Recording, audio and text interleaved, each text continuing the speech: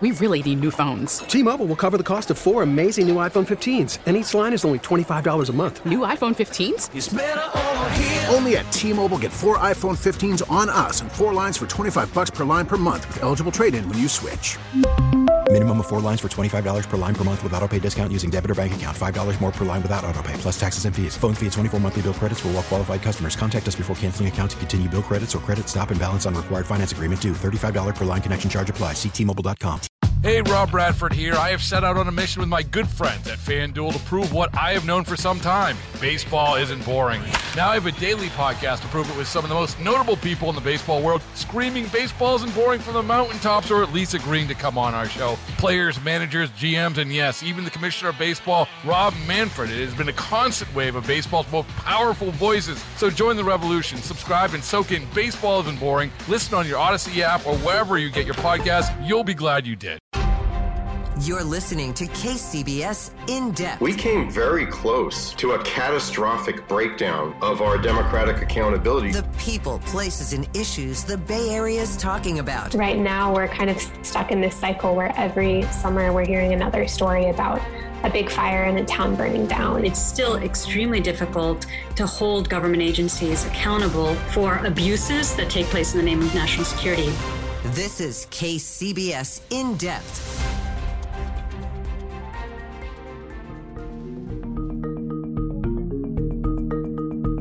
It's been more than 2 years since the pandemic closed down workplaces and forced office workers to set up shop at home. Now, several COVID surges and a whole lot of Zoom calls later, the offices are opening back up. But now that workers have had a taste of the remote work lifestyle, things are likely to look a little different. Welcome to KCBS In Depth. I'm Keith Menconi, and today on the program, we're going to discuss why many companies have decided to continue giving employees a remote work option, even as the COVID risks fade. And then a bit later on in the program, we'll also consider why, during this moment of workplace change, some people are rethinking their relationship with work entirely. What are we working for? What is the thing that is most important to us?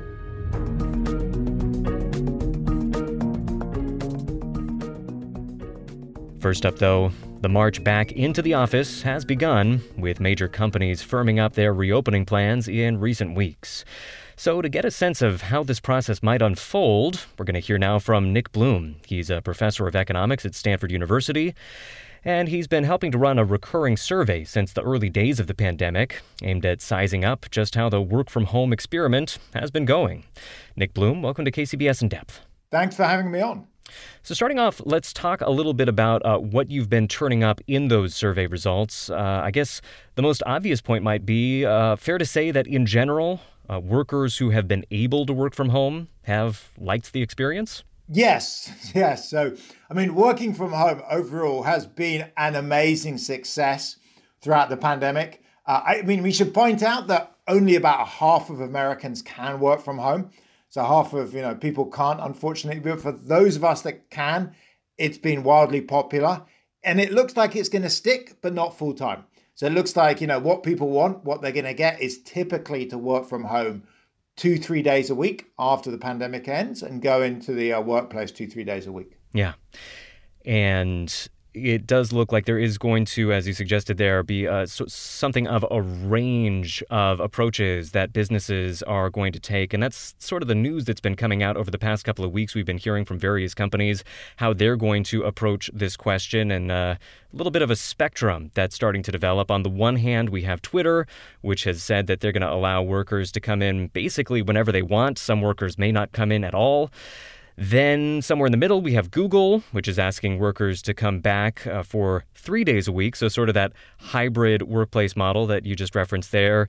And then finally, on the other end of the spectrum, we've got Goldman Sachs, which is asking its employees to return to a full 5-day in-office work week, basically just back to before we were where we were before the pandemic. So a lot of diversity there, Nick Bloom. Yes, there is a lot of diversity. So, if you're a small company, it's worth knowing that around a quarter of people never want to work from home. They really dislike it. They say it's lonely and isolating. And around a quarter of people love it. with the remaining half of us wanting something in between, wanting, 2-3 days in the office, 2-3 days at home. So for small companies, you can say, look, we're just going to be an in-person company or a fully remote company, and most people don't like it, but our 5-10 employees that really like that are going to stick with us. I think for big companies, it makes much more sense to take something in the middle. So the Google plan, to me, seems pretty sensible. The average employee wants to work from home 2-3 days a week, and you give them what they want. I, honestly think Goldman Sachs is making a big mistake. There's a lot of chest beating amongst bankers saying, we're in-person people, you got to come back. The folks that I know I've talked to in Goldman Sachs, are not planning to go back full time. Some of them have said they're just going to quit if they're forced to go back. So I'm not even sure they're ever going to get there. The CEO has announced that that's their plan. It's not even clear they're ever going to make it. And I think they're going to find it so costly because so many people quit, say they hate working full time in the office, that they're going to probably change their minds later this year.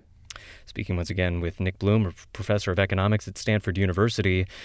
So obviously companies are weighing some pretty hefty decisions at this moment, trying to figure out exactly how they're going to approach these questions. What have we learned over the past 2 years about what companies get out of work from home employees? What have we learned about the productivity of these employees? What have we learned about the impacts of work from home on company culture and the ability of workers to collaborate and innovate together? What has this experiment turned up? Yeah, so I think we've learned that, there are a couple of really good reasons to come in the office. And firstly, about innovation and creativity. It seems that people are more creative, more innovative when they work face to face. And secondly, it helps to build culture, like connections, your co-workers, you have a better sense of what's going on. But there's some big upsides of working from home. And the most obvious is we save a huge amount of time by avoiding commute. We save about 60 minutes a day on commute. And we actually save an extra 10 minutes a day because we spend less time getting ready for work when we're at home. So people spend 20 minutes getting ready when they work from home, 30 minutes when they go into the office. The other benefit of working from home is it's quieter, or at least will be post-pandemic when, all the kids are back at school. So you may think, look, there are benefits on both sides. The reason hybrid has come to dominate is it's kind of the best of both worlds. So firms like, let's say Apple, they've said you're going to come into the office Monday, Tuesday, Thursday. You have all your FaceTime, big meetings, client events, trainings, presentations, lunches, etc. then. And then the upside is Wednesday, Friday, you do your quiet work and you save in a commute. And in that sense, it's turning out looking like kind of the best of both worlds. You can kind of have our cake and eat it if we design and execute hybrid well. Well, yeah, and that was kind of an interesting finding in your survey results is the workers themselves are expressing a preference for about 2.5 days on average back in the office. I might have expected it to be no days back in the office, but even workers are saying we want to be back at least some of the time. Yeah, there's an enormous spread. So a quarter of people out there love working from home and never want to go back. So certainly, you think if there's roughly 160 million working Americans, that's 40 million people that would love to work from home forever. But then the other 3/4 want to go in at least 1 day a week. And on average, we know across everyone it's 2 to 3. And I can kind of see why. I like working from home. I like saving the commute. It's less stressful. It's a bit more flexible. But I also like going into work. And when I talk to employees, they say the same thing. In fact, we ask people, why do you like going into work? And the top 2 reasons were working with colleagues and then socializing with colleagues. Amusingly, spending time with their manager was number 6, way down. The free bagels, the ping pong tables, all that stuff is way down. People basically want to go into work to be with their colleagues and work with their, co-workers. That's the big driver. Yeah, interesting. Just going to reintroduce you once again real quick. We're speaking right now with Nick Bloom, professor of economics at Stanford University. This is KCBS In Depth, talking a little bit about what the new workplace is going to look like after 2 years of many workers working from home. How much is going to change? How much is going to be the same? It depends a lot on which company you happen to be working for is what it sounds like. But Nick Bloom, if we are talking about a hybrid work model, there are some complexities here. I know that you have been looking into this for many, many years, what exactly this is going to be like. But for a lot of companies, this is really uncharted territory. What are the biggest questions that companies are going to have to figure out as they try to navigate this new terrain? So one thing for firms out there, I would say none of us know This is, completely a brave new world. I would set up a policy and very clearly say this is going to be the policy for the rest of this year. At around December, we're going to survey the entire firm. We're going to talk to everyone. We're going to decide a long-run policy for 2023 onwards. But for the rest of this year, I would advise hybrid. The big question I get asked is, should you let employees choose which days they come in or should you coordinate? And broadly, I've been advising folks to try and coordinate, at least at the team or the company level. And the reason is when you talk to employees that return to the office when it's uncoordinated, they'll say things like, I go into the office, but half the people aren't there. It's kind of low energy. It's dead. I'm on Zoom most of the day. Like, why am I here to do this? I might as well work from home. So I would probably say, look, why don't we come into the office, let's say Tuesday, Wednesday, Thursday. We know people like to work from home most on Mondays and Fridays. We're going to all try and come in, say, on those 3 days. They're going to be 3 lively days. They're going to be energized. We're going to have a lot of meetings, events together. Monday, Friday, enjoy the time at home. Or maybe we allow Wednesday as well as an extra work from home day if you're, say, going for a 2-3 plan. But something that's well signposted, that's well coordinated, and it's clear this is only for the rest of this year. And we're going to revisit this at Christmas. Maybe we stick with it, but maybe we figure out something better. Yeah. Another interesting finding that was turned up over the past 2 years, maybe a lot of folks were already aware of this, but I think it's become more crystallized, is that some of the people that prefer work from home the most are women and people of color, and a lot of that just has to do with the flexibility that is needed. Talk a little bit about that finding and what's behind it. Yes, so there's kind of 2 groups that you see prefer working from home. One is who, you find people with young kids, actually, whether it's men or women, prefer working more time, but not full time from home. But within that group, you're right, women particularly so. Folks with older age dependents, disabled people have a slightly higher preference. People with long commutes. This is a group who you can think of, they prefer working from home for various logistical reasons. It's harder to get to work or they have more demands on their time at home. There's a second finding, which is people that you define as minorities in their workplace, which means less than 10% of their colleagues, are in the same age, politics, religion, race, or gender, also report lower preferences to go into the office. And here I think it's more an issue of, do you feel more comfortable at work, or do you feel you have to, act up or act in a different way because you're, in some senses, more different from your colleagues? And I think this highlights why, in order to support diversity across many dimensions, I mean, obviously not just gender and race, but think about political views, religion, etc., it's important to allow people to work from home 2-3 days a week because it gives them a bit of breathing space. So as we're seeing across firms, one of the ways to support diversity is actually to have a reasonable, not excessive, but not none work from home policy. Interesting. Yeah. So really, this is a policy and a set of questions that is going to touch just about every aspect of people's work lives. And just reflecting on how much has changed over the past 2 years, how much our expectations have changed over the past 2 years. Nick Bloom, I mean, is it fair to say that this is one of the biggest upheavals in how Americans are working and are going to work over the past many decades?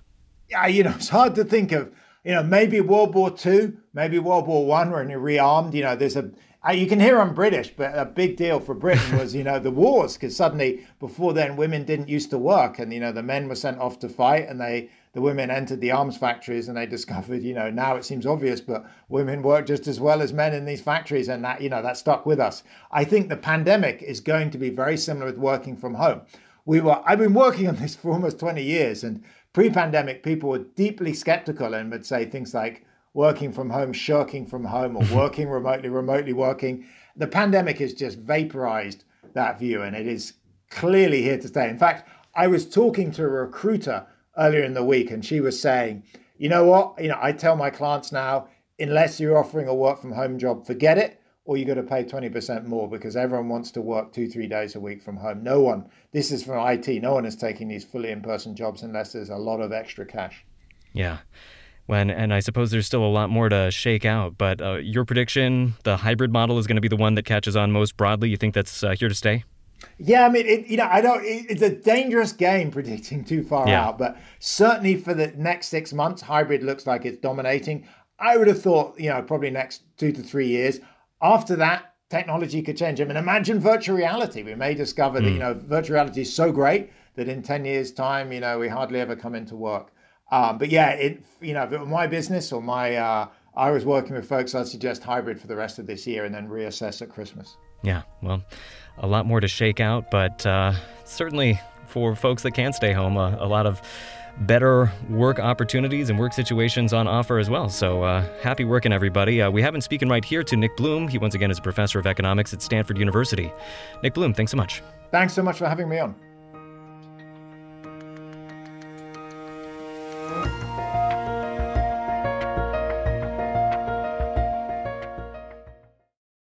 We really need new phones. T-Mobile will cover the cost of 4 amazing new iPhone 15s, and each line is only $25 a month. New iPhone 15s? It's better over here. Only at T-Mobile, get 4 iPhone 15s on us and 4 lines for $25 per line per month with eligible trade-in when you switch.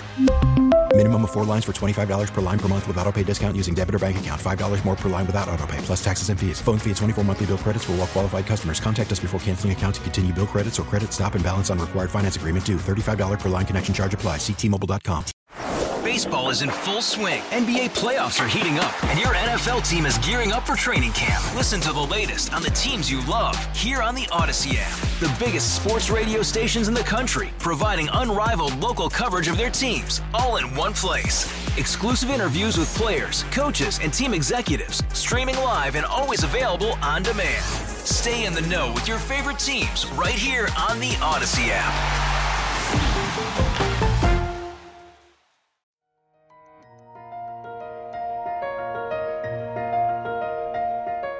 You're listening to KCBS In Depth, your weekly deep dive into the events and trends shaping life in the Bay Area and beyond. I'm Keith Menconi.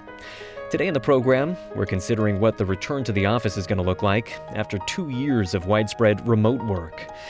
And those 2 years have taught us an awful lot about our jobs. As we've been hearing, we learned that for a lot of people, remote work actually works pretty well.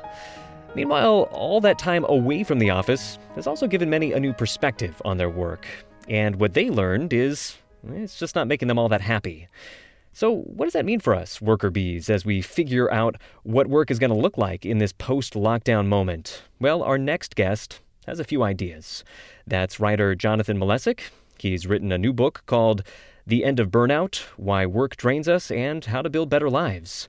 Jonathan Malesic, welcome to KCBS In Depth. Thank you so much for having me. So with so much about how we work, where we work, changing right now, fair to say that there might be something of an opportunity to rethink our relationship to work as well? Yeah, for sure. I think that you could think of the pandemic, in addition to, of course, being a total public health and societal catastrophe with massive losses in so many different ways, and especially the loss of life. It has also been a massive experiment. We shook up so many aspects of our lives, and particularly our working lives, and see how they do. Shake them up and sort of see what's inside. And we found that, we had the experiment of so many people working from home. We had a very kind of troubling experiment of so many frontline workers being under so much pressure. And we also had an experiment of, well, what happens if tens of millions of people can earn a living wage through the unemployment insurance supplements without having to work at all? And I think that it's going to take years for us to figure out what the results of these experiments are. But I think that one thing that we're seeing is that we aren't so content with the way that work was working for us prior to the pandemic. And I think that a lot of workers are ready for some kind of change. Yeah, and you sum that discontent up in one word in the title of your book, burnout. So what does burnout mean, and how is it showing up in people's lives? Burnout, I think of as the experience of being stretched across a gap between your ideals for work and the reality of your job. Because the fact is that in the United States, we have extremely high ideals for work. We expect not just a paycheck from our jobs, but we expect dignity. We expect meaning. We expect people to prove their moral character through work. And the fact is that jobs don't always live up to that. That promise is so lofty that almost no actual job can live up to it. And when we live in that gap long enough, we eventually experience what is called burnout. And that, like you said, has become kind of a key word for understanding what has happened over the last 2 years, though, of course, burnout has been a growing problem for the last 40 or 50 years. Yeah. Well, let's talk a little bit about how you came to this topic yourself. By the way, for those just joining us, speaking right now to Jonathan Malesic, who once again wrote a new book, The End of Burnout, Why Work Drains Us and How to Build Better Lives. You've actually had a number of different jobs over the years, university professor, parking lot attendant, sushi chef, not quite the work trajectory that many of us would expect to see on a CV. And furthermore, our listeners might be surprised to find out which of those jobs brought you the most workplace satisfaction. So tell us a little bit about that and how it brought you to these questions about burnout. Right. Yeah. My dream job for, my entire 20s basically was to be a college professor. And so I went to graduate school in religious studies, and I got my PhD and did not get an academic job. I did not get that dream job right away.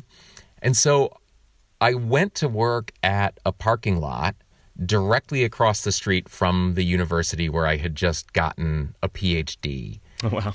And I went into that with very low expectations. And I think that the reason that job was so satisfying, and it did that for a year. I didn't want to make my career out of it, but It was very satisfying because my expectations were low. I didn't expect it to fulfill me, and the conditions were pretty good. I was paid reasonably well. I had great coworkers. I had a wonderful boss, and the job stayed out of my way. The cars did not follow me home at the end of a shift. Yeah. And then when I got that academic job, I went in with the highest possible expectations. I thought it was totally going to fulfill me. And, it did pretty well for a while. But once the conditions started to erode, once I wasn't having my, once I wasn't meeting those emotional needs, then things went downhill very, very rapidly and ended with burnout. So let's connect that experience then with some of those broader questions you just brought up. In particular, let's talk first about what it has to say about our culture of work in the United States, because we do hold work up as this thing that is going to bring a lot of meaning to our lives. We, in a lot of cases, sort of base our self-worth on the sort of job that we have. If you have a good job, you have more self-worth. If you have a bad job, you have less self-worth. But as your story just indicates, there might be some flaws in that story that we're telling ourselves. Right, absolutely. I think that because we build so many expectations into work, any deviation from those expectations can be catastrophic for our understanding of who we are. And so I think that in the months, years, and decades to come, we have to lower the stakes of work.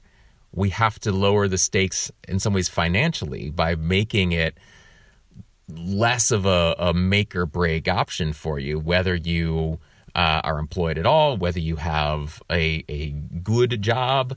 But we also have to lower the moral and social stakes of work so that everything doesn't hinge on your job being as good as possible.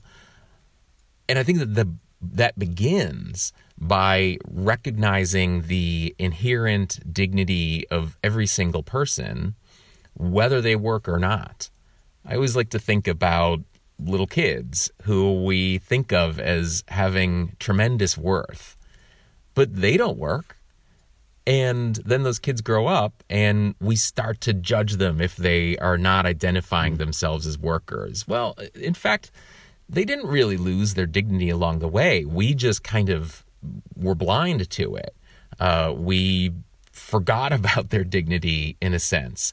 And so I think that we need to start recognizing that dignity that people have when they're born and that they carry with them through adulthood, regardless of their work status. So what would a job or what would a life look like that was taking some of these thoughts more into account? Are there models out there that you think people should be paying more attention to at this moment? Yeah, and I think that we have to look kind of to the fringes of mainstream society in order to find some of those models. We need to look for people who are living good lives, and that is to say, lives that are flourishing, materially, morally, and so on, socially, but that don't have work at the center of them. And so when I went looking for some of those models, one place I looked was in a monastery of Benedictine monks in the desert of northern New Mexico. These monks live well off the grid. They generate their own electricity, and they live, as far as they can from the rest of society. Their driveway is a 13-mile long dirt road. And the most important thing to them is communal prayer. And they spend 5 or 6 hours a day praying together in their chapel. And they also have to work, but they confine that work to about 3 or 4 hours in the mornings, and then they're done. They have to go back and then pray and meditate and do all these other things, and they're up very early in the morning to do that. And I think that is I don't think that we all have to go and live in the desert in a monastery, but yeah. I do think that there's a lesson there for people who live in the secular world to figure out, well, what are we working for? What is the thing that is most important to us? And then how can we fit work in around that most important thing so that work is helping us toward that goal, but not interfering with it. Yeah. Well, I guess just in closing, how do you think that people should be using those questions right now as they are sorting out this turbulent moment of work-life balance and where they're going to work and for what company they're going to work? How do people actually apply this in this particular moment? I think that the simplest and most effective way to start is just to talk with people in your life about your ideals for work and the reality of your job. And think about the ideals, how your ideals for work may have changed over the course of your life. How have they changed over the course of the last 2 years? And have those ideals been fulfilled or not? It may be that many people are expecting way too much from work, and that is why they're consistently disappointed. But it may also be that people will realize, well, wait, my needs have never been satisfied by a job, and they'll need to figure out ways to find ways that those needs can be satisfied on the job and out of it. I think that, I would love to see a society that has work a little further from the center, but we would have to have something to replace it with. And so we have to simultaneously rebuild civic society in order to find meaning and purpose and a good social life there. Yeah. Well, one way or another, certainly a lot of big changes at the workplace right now. We have been hearing from Jonathan Malesic. He's a writer who has some ideas for how to navigate those big changes at this particularly interesting moment. His book is The End of Burnout, Why Work Drains Us, and How to Build Better Lives. Jonathan Malesic, thanks so much. Thank you. And thank you all for listening. For KCBS and In Depth, I'm Keith Menconi. Stay safe, be well. We'll see you next week. You've been listening to KCBS In Depth. Get every episode by subscribing on Apple Podcasts, Stitcher, and other podcast platforms. Visit kcbsradio.com for more news and interviews. We are the Bay Area's news station, KCBS. We really need new phones. T-Mobile will cover the cost of 4 amazing new iPhone 15s, and each line is only $25 a month. New iPhone 15s? It's better over here. Only at T-Mobile, get 4 iPhone 15s on us and 4 lines for $25 per line per month with eligible trade-in when you switch. Minimum of 4 lines for $25 per line per month with autopay discount using debit or bank account. $5 more per line without autopay, plus taxes and fees. Phone fee at 24 monthly bill credits for well-qualified customers. Contact us before canceling account to continue bill credits or credit stop and balance on required finance agreement due. $35 per line connection charge applies. See T-Mobile.com. Baseball is in full swing. NBA playoffs are heating up, and your NFL team is gearing up for training camp. Listen to the latest on the teams you love here on the Odyssey app. The biggest sports radio stations in the country, providing unrivaled local coverage of their teams, all in one place.